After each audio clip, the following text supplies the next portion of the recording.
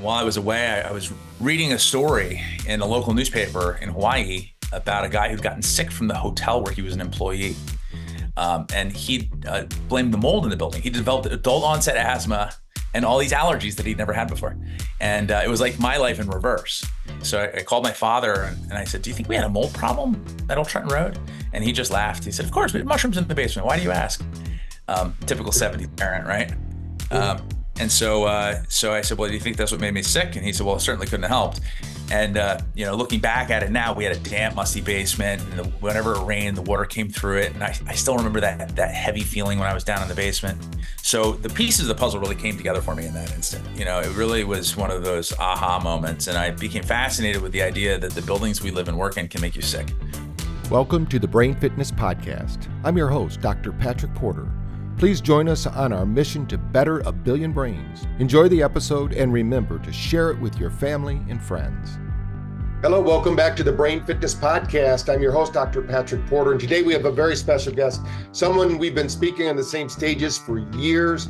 I finally cornered him and said, "Hey, we need to get you on the show and tell the Brain Tap Nation about mold and how it's affecting the brain, but it's really affecting every part of the body." And he's going to talk today about hidden invaders, understanding mold, and maybe even talk a little bit about parasites and things of that nature that's going on in the body. But really, we're talking about the name of your business has got mold because people don't even realize that, right? So, Jason, Earle, why don't you tell us a little bit about yourself, what got you into this business? Because I know as a child, you're laying in bed and you said, "Man, I want to get into the mold business." So tell us a little bit about what got you started and how you're impacting people's health in ways that they can't even imagine because they don't even know it's happening. They're going all over the world trying to get fixed. They go back to their home and they're sitting in mold. So tell us a little bit about that. Well, first of all, thank you very much for having me. And indeed, it's been a lot of fun being at the conferences with you, and I've really enjoyed your message. It's been a real honor, and it's a pleasure to be here. So thank you. So yes, my story actually does interestingly start when I was about 4 years old. I didn't wake up one day and say that I want to be in the mold business, but I did wake up one day and I was having a hard time breathing. I had lost a lot of weight over a 3-week period, and my parents had been growing increasingly concerned. And so they went to the pediatrician with me, and he said, "You really need to take him to the hospital. This looks pretty serious." And so we ended up at Children's Hospital of Philadelphia, which is a renowned respiratory clinic. And the initial diagnosis based upon the symptoms I was presenting with and my family history was cystic fibrosis. So back then that was a death sentence. And my father had lost 4 of his cousins to CF before the age of 14. So that was their worst nightmare coming true. So thankfully, 6 weeks later, they got a second opinion. And it turns out I don't have CF, didn't have CF, evidenced by the fact that I'm here at 47 years old. Rather, what I had was asthma compounded by pneumonia.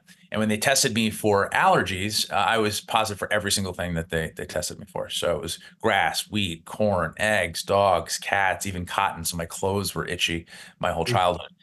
And when I was about 12 years old, my folks split up, which was good for everyone involved.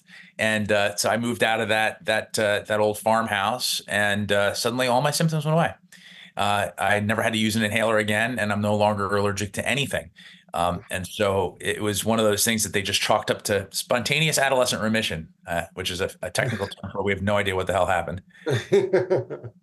And so I just moved on with my life. My grandfather had grown out of his asthma, so it was just one of those things. And fast forward a couple of years later, my mother passed away suddenly by suicide, actually, which is relevant to the story. And then a year after that, I was diagnosed with Lyme disease.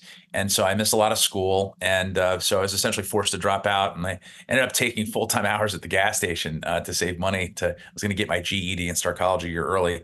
And usually that's where the stories end, but this is where the story kind of began. I ended up getting recruited by a stockbroker who worked on Wall Street, and he came through the gas station all the time, and so he recruited me to come be a stockbroker trainee. And so at 16 years old, I started working on Wall Street. A year later, I ended up with my stockbroker's license, which unknowingly made me the youngest licensed stockbroker in history, with a Guinness World Record. Total fairy tale. That was not the track I was on. And I did that for 9 years. And towards the end, I became frustrated with the fact that I really wasn't I wasn't scratching a deep itch that my mother had really cultivated within me, which is to contribute to the greater good. And she gave to a fault, quite frankly. Um, and so one day I woke up and I wasn't having fun anymore. And I decided to go on walkabout. And so I went traveling. And while I was away, I walked away from Wall Street completely, sold all my stuff, and put 20 pounds of necessary items in a backpack. And while I was away, I was reading a story in a local newspaper in Hawaii about a guy who'd gotten sick from the hotel where he was an employee. And he blamed the mold in the building. He developed adult onset asthma and all these allergies that he'd never had before. And it was like my life in reverse. So I became fascinated with this. And I called my father and I said, "Do you think we had a mold problem at Old Trenton Road?" And he just laughed. He said, "Of course, we had mushrooms in the basement. Why do you ask?" Typical 70s parent, right? Mhm. And so I said, "Well, do you think that's what made me sick?" And he said, "Well, it certainly couldn't have helped." And looking back at it now, we had a damp, musty basement, and whenever it rained, the water came through it. And I still remember that heavy feeling when I was down in the basement. And I always felt better when I was outside. So the pieces of the puzzle really came together for me in that instant. It really was one of those aha moments, and I became fascinated with the idea that the buildings we live and work in can make you sick. It's just a simple idea, and it's not news to anybody, most people these days. But back then, that was 21 years ago. Kind of hard to believe. And so I ended up coming to this space from a position of really significant curiosity, more than anything else. And so I took a job working for a mold remediation company in the sales side, and quickly saw that they were really not leaving houses as healthy as they should, and ended up deciding to go into the assessment side, knowing that one day the industry would be sort of bifurcated between assessment and remediation. And that's where I really got my education. I ended up stumbling across the use of mold sniffing dogs, believe it or not, which is just brilliant enough to seem crazy. But my dog Oreo ended up teaching me where mold hides, and so we ended up with just an incredible business of healing sick homes, which ended up on lots and lots of national TV. But over the years, I became frustrated with the fact that the people who really needed us the most couldn't afford assessments, professional assessments, which can be $1,000, $2,000 or more. So in recent years, we worked hard to democratize the healthy home through the development of an at-home test kit, which we launched about a year and a half ago at gotmold.com. So that brings us to where we are today. Right. And you've got a special promotion for Brain Tap 2 for that. So we're going to be talking about that today. So in the show notes will be links. You can get a discount on that. Can you tell us just a little bit about that since you brought it up? I don't want people to be thinking, I don't want to, I mean, we want them to, if they want to go there now and start looking at it, and we're going to break down what mold is, what it does to your brain, what it does to your body. I mean, you already said a lot of people out there, it seems like everybody's allergic to everything today. So it could be, this could be part of the equation, but tell us a little bit about what they're going to get when they go to your website and how Well, they sure. get there. So we put together a welcome page for your listeners at gotmold.com/braintap. And there you'll find an ebook, which is filled with inspection checklists and FAQs about mold. So it's really useful for anyone who's new in their mold awareness journey. And there's also a coupon code there for anyone who's interested in our test kits. But so the reason that we created the kit, and we'll get into the importance of mold, and why testing is so important, and also why it's so difficult to navigate. But if you wanted to have your house tested for mold right now, you'd presumably hire a professional. And again, the budget can be an issue for a lot of people. And if you're renting, it's almost impossible because sometimes the landlord won't even let you, or it can even eclipse the cost of your rent. So for those reasons, we decided to create an affordable at-home kit. So if you wanted to have a professional come over and they did an inspection, at the end of the inspection, they would have identified areas of concern, and they will come up with a sampling or a testing strategy. And usually they'll come out with an air sampling pump and air sampling cassettes known as spore traps, and they'll test the air. And those tests are expensive, and then there's lots of potential concerns about conflicts of interest with professional inspectors.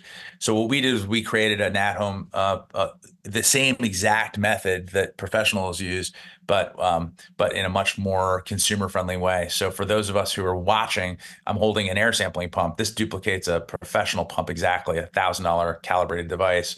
We make ours for a lot less, obviously. And it interfaces with these cassettes, which are the industry standard test devices, again, called spore traps. And they affix onto the pump, which runs for 5 minutes in each area that you want to sample. There's an outside sample, which is where we actually understand what's going on in your environment in the area where you live. And then you send them back to us in a prepaid return mailer, kind of like 23andMe, but for mold, right? So we send you the sample collection kit, and then you send it in a prepaid mailer. And then within 3 business days of the lab, they send the data through our system, and then you get a beautifully formatted report, which tells you the types of mold found, in what concentrations, as well as background debris and some other important indicators about indoor air quality, as well as action steps. So how to find an inspector, how to find a remediator in your area. We have a very strict no conflict of interest policy, so we have nothing else to sell.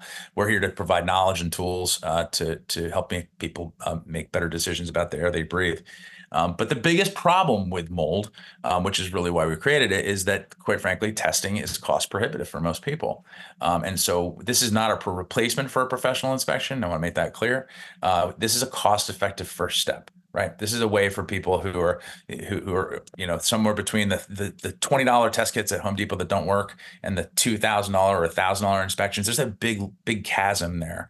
And so what we wanted to do was give people a stepping stone so that they could raise awareness or raise their own awareness about this, and then possibly use this as leverage to be able to affect change, engage a partner who's maybe a little bit reluctant or skeptical, or maybe a landlord or a boss or someone else who they need to have sort of buy-in or solidarity with as they begin this process of recapturing their health and peace of mind. Yeah, I know there's a lot of people who think, well, my house hasn't been flooded. I don't think I got mold. I don't, all these things. What would you say to somebody about that? I mean, what are the typical case studies you see where people get the test kit and they find out, hey, wow, I can't believe I got mold, but I got mold, and then they were able to remediate it or move or whatever they needed to do. Tell us from the beginning how that all works. Well, so, at its essence, mold is a moisture problem, right? A mold problem is a moisture problem. And so, but those moisture problems aren't always so obvious. They're not always due to a direct flood or an obvious leak. You can have just ambient high humidity for just a few days and end up with a mold problem. In fact, by the time you see mold, it's already been growing for quite some time. So what I always say is, if you see something, smell something, or feel something, do something. And so what we're looking for is not always visible mold. It's actually the signs of moisture. That's the big clue. And so that's, staining, discolorations, obviously visible mold, but blistering paint, water bugs, even spider webs. Those are the first clues that you've got an imbalance that can lead to mold growth. And it's important to recognize those things quickly, because it only takes 24 to 48 hours for mold to grow. And then if you smell something, that's a big deal too, because that's the clear indication that mold is actually growing, and that's the metabolism producing that musty smell. And then, of course, if you feel something, and those are the symptoms that tend to be sort of transient, that get better when you leave the house. So a lot of homes don't have the outward manifestation of a flood or a leak, like I said, some really significant, observable phenomenon that would be like, okay, you have a problem. But those slight clues can often be the things that you need in order for you to cobble together sort of a hypothesis that we may have something that we need to attend to here. Right. Besides the fact that, like what happened with you with the allergies and things, what are some of the things that somebody sitting there that maybe has tried everything to get rid of some kind of symptoms they have? What are some of the symptoms that might be showing up? Especially, a lot of people call it actually mold brain, that you hear about all the time. So tell us a little bit about that. Yeah, it's actually really fascinating, because I think most people who are sort of new to this think about mold as sort of this upper respiratory thing mostly, right? Sneezing, asthma, coughing, dermal reactions, hives and things like that, upper respiratory and allergic. But most mold-related illness actually presents as cognitive impairment, brain fog, really, or mold brain, as you say. And that's actually really the mechanism behind that is poorly understood. But it looks like the data that's emerging is showing that the musty smell itself is actually probably the operative mechanism, that the exposure to the musty smell, which are VOCs. So anyone who's familiar with volatile organic compounds, man-made VOCs are our buildings are riddled with them from the paints and finishes and personal care products and cleaning products that we use in our very tight buildings. But microbes, mold and bacteria, when they're growing, also produce VOCs. And those are essentially, if you look at them closely, they look a lot like industrial solvents. And so we know that some VOCs, like alcohol, create, cognitive impairment. And so breathing VOCs will also do the same thing. And, we breathe 13 to 15 times a minute, which comes out to 20,000 times a day. And so you have to look at those 20,000 breaths as doses. And you have to look at them as cumulative because they are, right. We are not just breathing air. We're actually consuming it. My father used to say, buy a filter or be a filter. And I love that because that's essentially what we are. And so those VOCs can be, from the man-made side of things as well. And the microbial side can really do a doozy on your immune system as well as your nervous system and your cognition.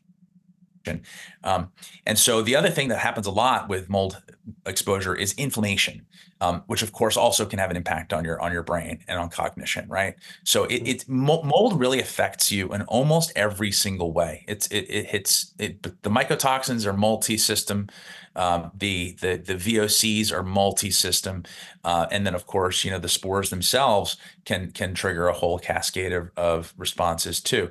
So in essence, there's really no area of health that mold and indoor air quality don't touch. I like to say that the mold is the great interrupter. So the immune system is like a juggler; it can juggle thousands of processes, and with great elegance. And mold is like a guy throwing baseballs at the juggler. He's going to have to make a decision here, or she's going to have. Am I going to defend myself from this evolutionary threat, or am I going to keep these processes going? And my experience has been that the immune system drops the balls to protect.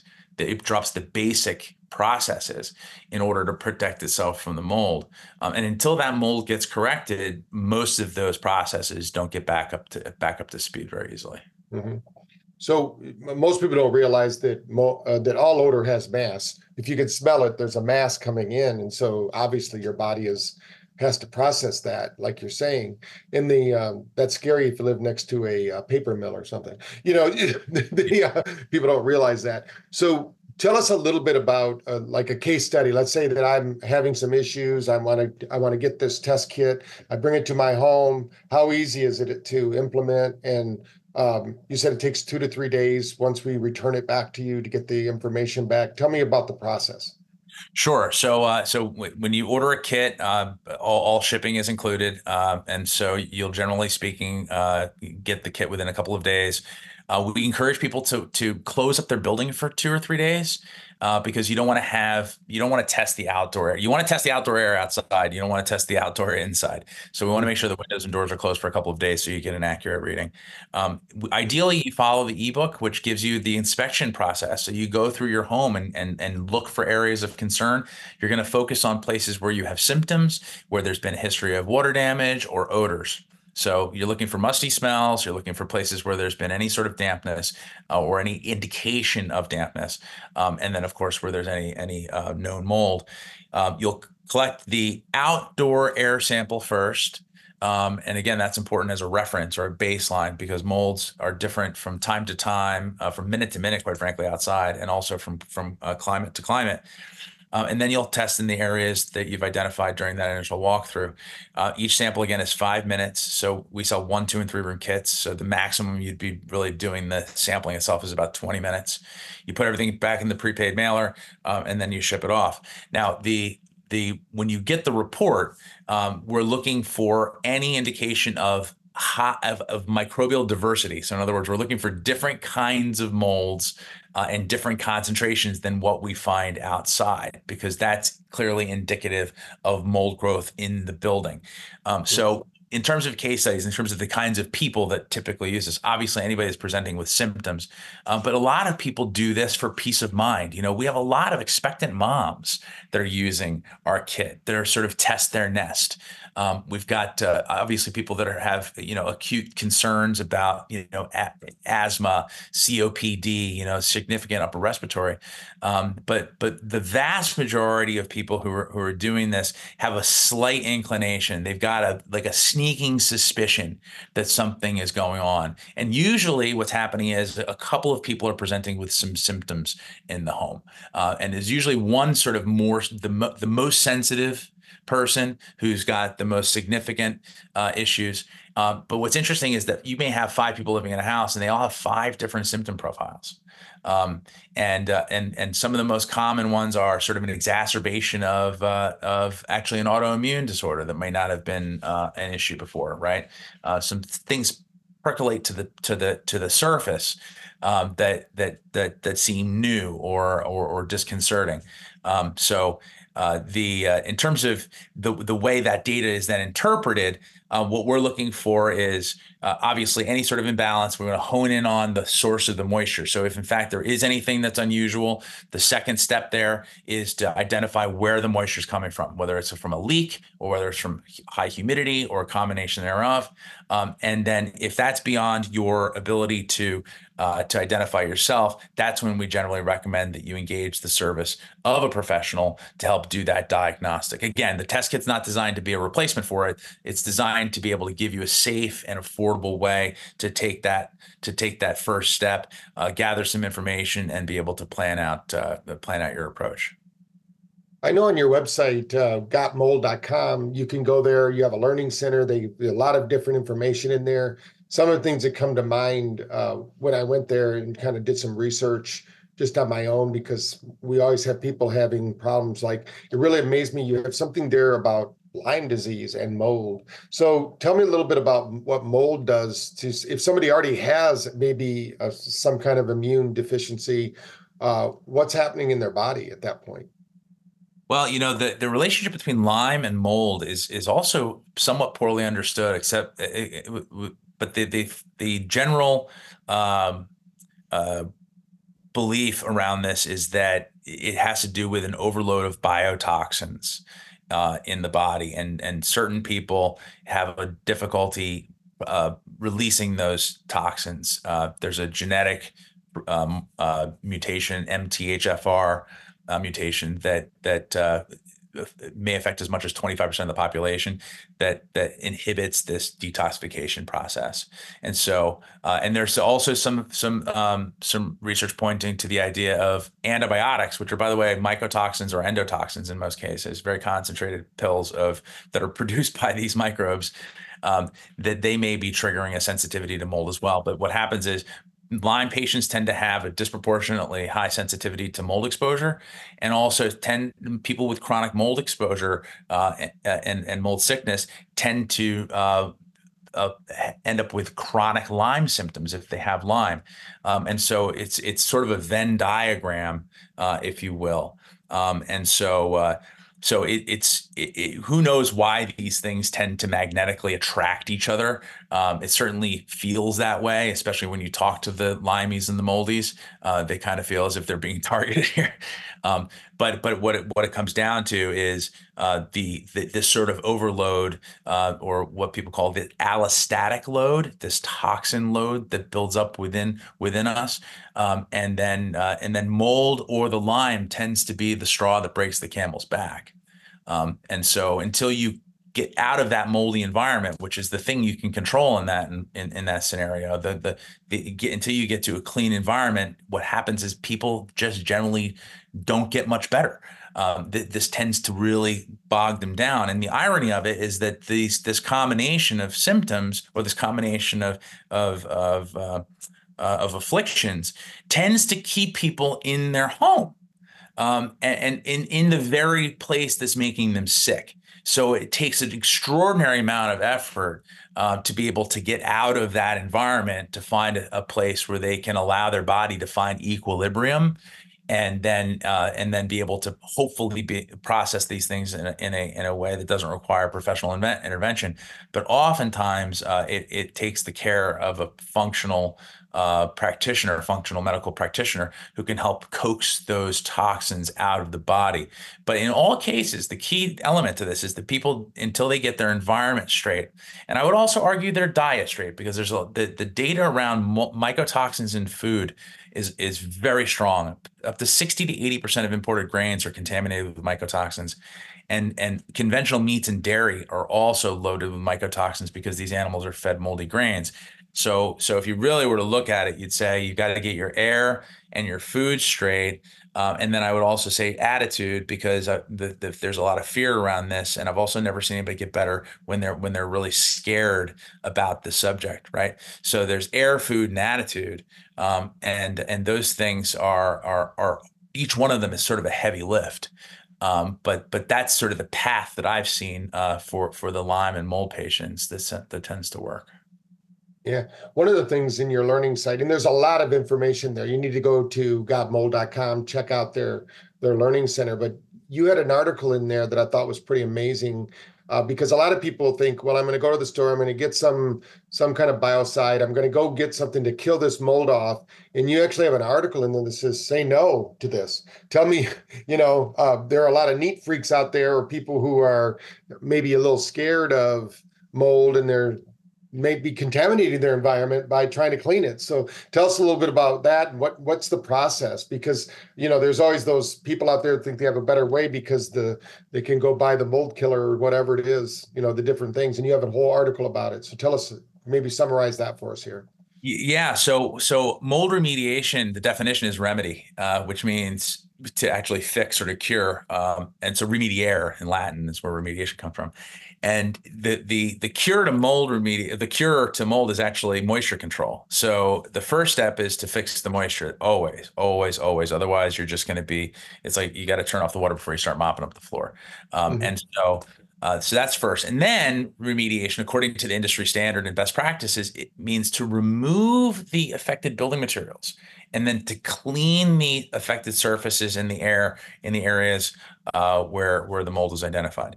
So killing mold actually doesn't do anything except for to add a step and to add a toxin to the environment. Even if you're using quote unquote natural killer, you're still leaving behind dead mold, and dead mold is still allergenic and potentially toxigenic.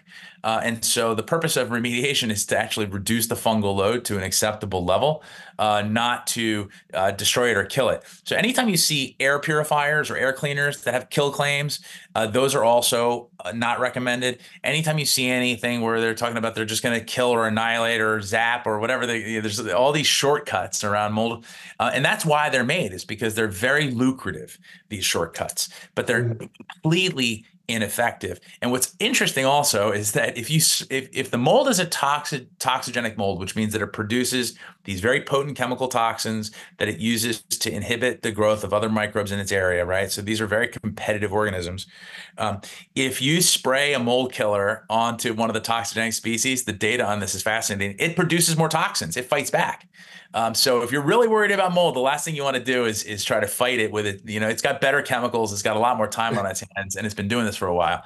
And the other thing is that a lot of these chemicals that are being used, or even the natural ones, there's one that's made with thyme oil, which smells just like we could imagine. It smells like thyme, the herb.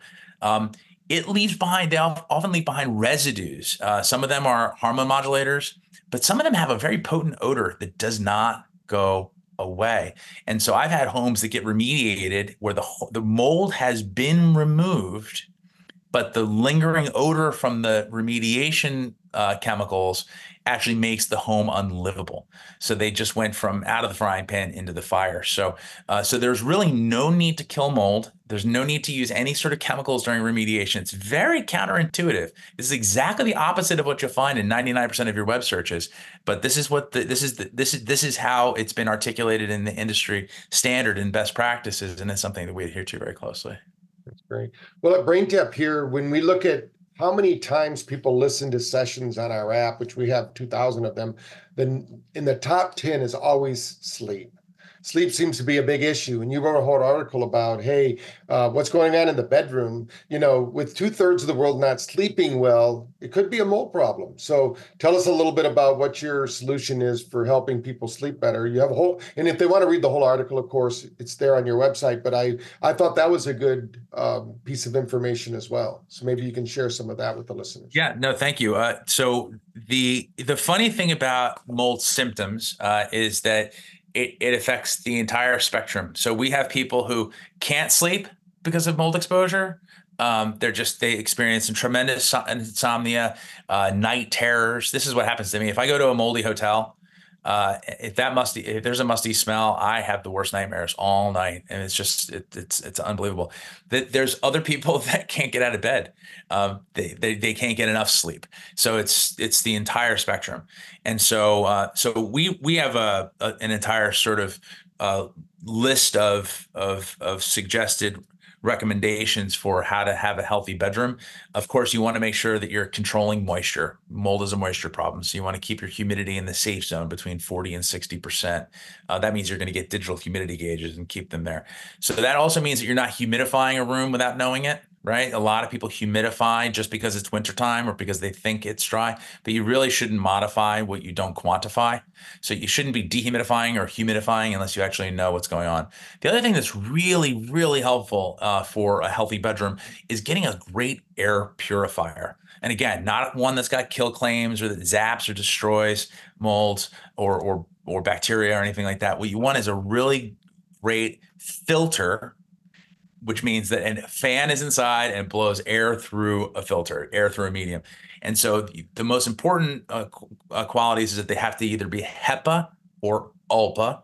And so high efficiency particulate arrestants, which is 99.75% of all particles. And then ULPA goes to zero point 0.1 microns. So very, very small, like atmospheric dust. So the filtration that takes out the particles, that's first. And then you also want to make sure that you have enough carbon in those filters. So there's the particle filter and then there's the carbon. The carbon takes out the VOCs. It takes out odors and gases, man-made and microbial.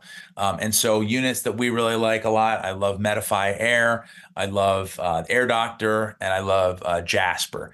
Those three units, those three companies produce air filters that have plenty of carbon and that are very effective at removing particles.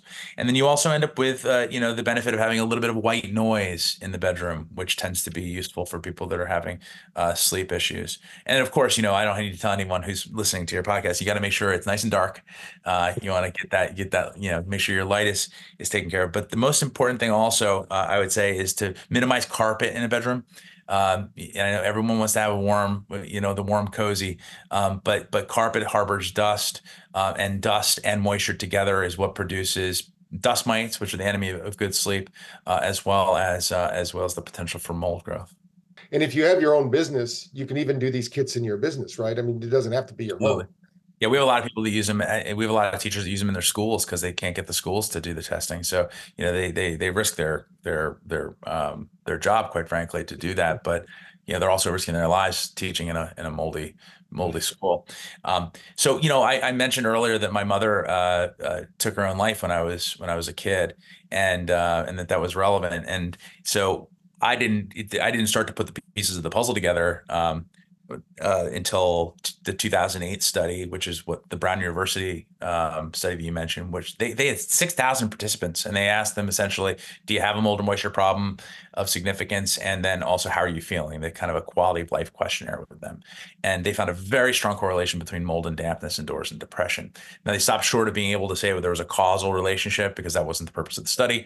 But they did propose that there might be some disempowerment there, right? Someone who knows they have a mold problem, haven't been able to fix it. That's pretty disempowering. But then they also posed the question, is there a causal link? Is there a chemical or a biological relationship? 2015, I became friends with Dr. Joan Bennett, who's a fungal geneticist at Rutgers University, and she had developed her own. She had had her own mold-related illness because she had a house down in New Orleans that got flooded during Katrina. And she walked into this flood-stricken home, which she called a fungal utopia, wearing a respirator just an N95 respirator, a particle respirator, not one of not a vapor mask. And she was hit with the musty smell so strongly that she ended up having to leave the building a few times. To get some air, and then eventually just abandon it and said, I'm not going to do this anymore. And she was so sickened by it, and so surprised by the fact that she'd been so sickened by it, that she went back and began studying the musty smell. And she started testing these really nifty fruit flies that actually fluoresce when they produce dopamine, which is kind of cool, and it's amazing what you can buy online. And she began testing the musty smell on these fruit flies, and she found that they stopped producing dopamine. They stopped reproducing. They fly down and set it to the light, which is their instinctive nature. They developed Parkinsonian-like symptoms, which is pretty fascinating, and locomotor disorder. And eventually, in subsequent studies, they found that the musty smell developed mitochondrial damage. And so she has proposed that we now call these chemicals, that comprise the musty smell, volatoxins instead of volatile organic compounds, because they're neurotoxic. And so the data points that are starting to emerge from Brown University and Dr. Joan Bennett's work are starting to show that, this epidemic of anxiety and depression, as well as, of course, the brain fog and emotional dysregulation. Mold rage is a thing. People find themselves just like disproportionately reactive when they're living in these environments. And the evidence points to exposure to the musty smell. So, there's three things you can do with an air quality problem. So what do you do? So first of all, source control, and that's remediation, right? So that's not always possible or practical. Budget can be a major issue. You may not be in control of the building if you're renting, but that's the ideal situation: source control or relocation, right? That's number one. Number two is you can dilute, bringing fresh air from outside, right? You can open the windows and sort of ventilate this place out. And again, if it's too hot, too cold, or too humid, that may not be possible or practical. But there are energy recovery ventilators and mechanical air exchange systems that can be installed, called ERVs and HRVs, which can be really helpful for stuff like this, and also are useful if you've got a VOC problem, like in a new construction or a newly renovated building where you have that new house smell. That, by the way, that new house smell is toxic. People equate that to this, I've arrived. When I smell that, I smell autoimmune disease. I smell cancer.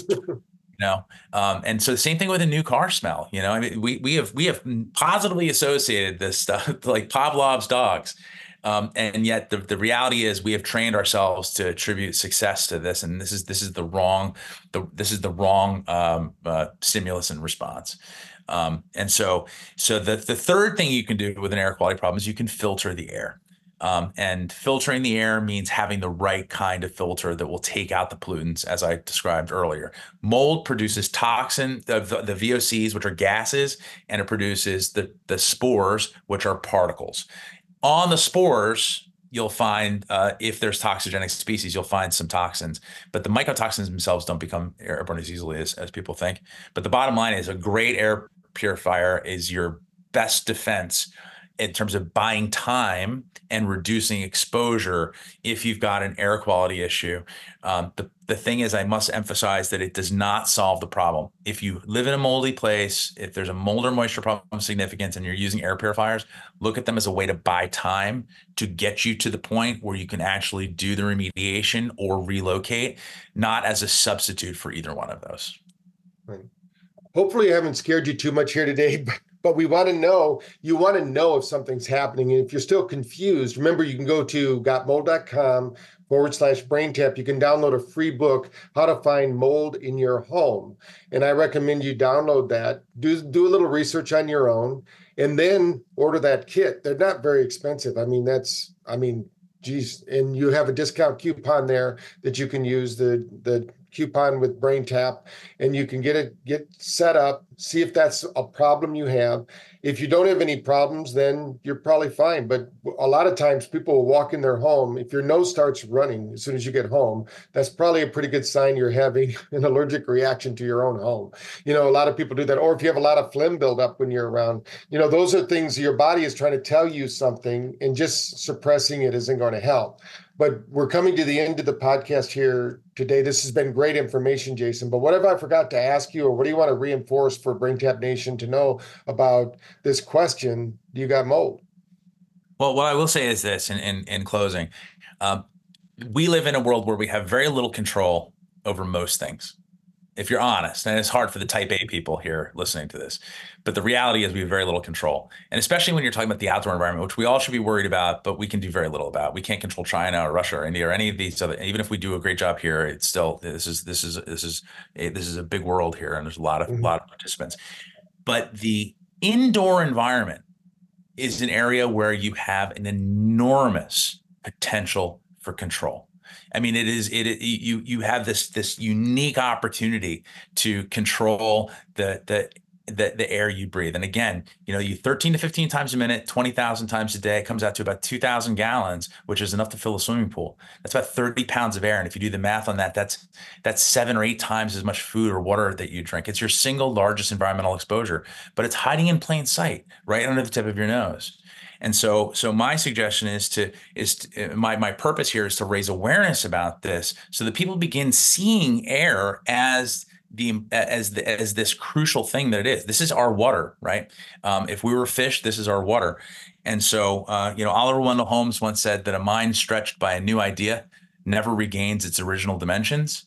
And so I hope everyone listening to this can't unsee this. That's my wish here today. Right. Well, I think you've done your job. If you've listened this far through the podcast, they're obviously going to go to gotmold.com, do some more research. It's a problem out there bigger than you think. It's probably in more homes than anyone could imagine because they're making our homes so they don't breathe anymore. They're sealed up. So once it's sealed in, it's like just uh, it's like one of those ant colonies where you watch the ant farm. It's just happening inside our house, and we need to do something about that to get our house breathing again or get them cleaned out. I recommend that you get to gotmold.com/braintap, do a little more research for yourself, especially if you've tried everything else and you're having nagging problems, especially as it has to do with your immune system, which right now you don't want to mess with. We want to have a really strong, powerful immune system. And this is one of those things, it's almost like having mercury fillings. Back in the day, people thought that was just crazy. No, but nothing's going on. If they start to leak, obviously, if they're sealed off, just like mold, if it's sealed and you're not breathing it in, then you're going to be a problem. But the problem is that mold doesn't know how to stay in its place. It's going to go wherever it wants to go. It's going to grow. So go to gotmold.com/braintap, do some research, get the free book. I mean, do some reading, do some research, look around your home. And if it looks like you need that kit, you've got a discount coupon. Let's get your home healthy, get your brain healthy. And Jason, I want to thank you for spending some time here. I know that you're a busy man out there making people aware of this problem. I'm sure a lot of people, when you're walking around the events and you got the T-shirt on that says "Got Mold," people are wondering what in the heck is this guy talking about? But I appreciate what you're doing because being in the neuroscience world, a lot of times it's one of the first tests we tell people. They've got to go out and look because you want to get rid of the environmental toxins. You can't just think your way to being healthy if you're constantly being bombarded because, like you said, the mold doesn't care. It's going to be there spewing its spores and doing its gases. And it's just, it's got evolution on its side. And you're sitting there trying to fight it when you don't have to fight it. You can, and I love the fact that you don't have to kill it with all of these different other things that are also just as toxic, or maybe even I didn't know that they were more toxic. When I read that, I'm like, they actually start to fight. I mean, these molds have an intelligence. So, do the research, find out if you've got mold in your home. If you have it in your home, then you probably have it in your brain. And we want to clear that out. Your body is designed to heal. Your brain is designed to heal, but we need to get rid of the environmental toxins. In the same way you might look at EMF and protecting yourself or getting enough sunshine or grounding, this is a big factor. This is something you can do. Like Jason was saying, you have control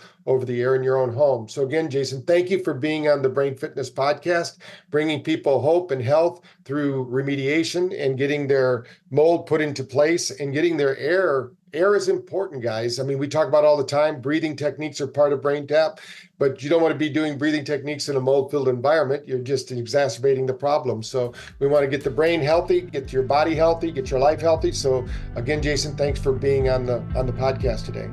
Thank you, Dr. Porter.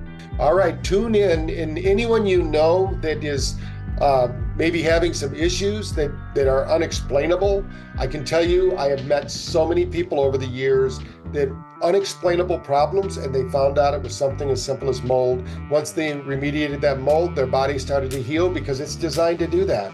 So let's take this one off the list. Please like and share. Get this out to as many people as you can. Get them to use the code. Get them to go there and get that free book. Let's help the world become mold-free and get people healthy again. So again, tune in to the next Brain Fitness podcast, where we're giving you tips and tricks to improve your brain and your life through physical, mental, and spiritual practices. Thank you. Thank you for joining us on our mission to better a billion brains. Follow at Dr. Patrick Porter on social media for updates, and remember to practice brain fitness every day.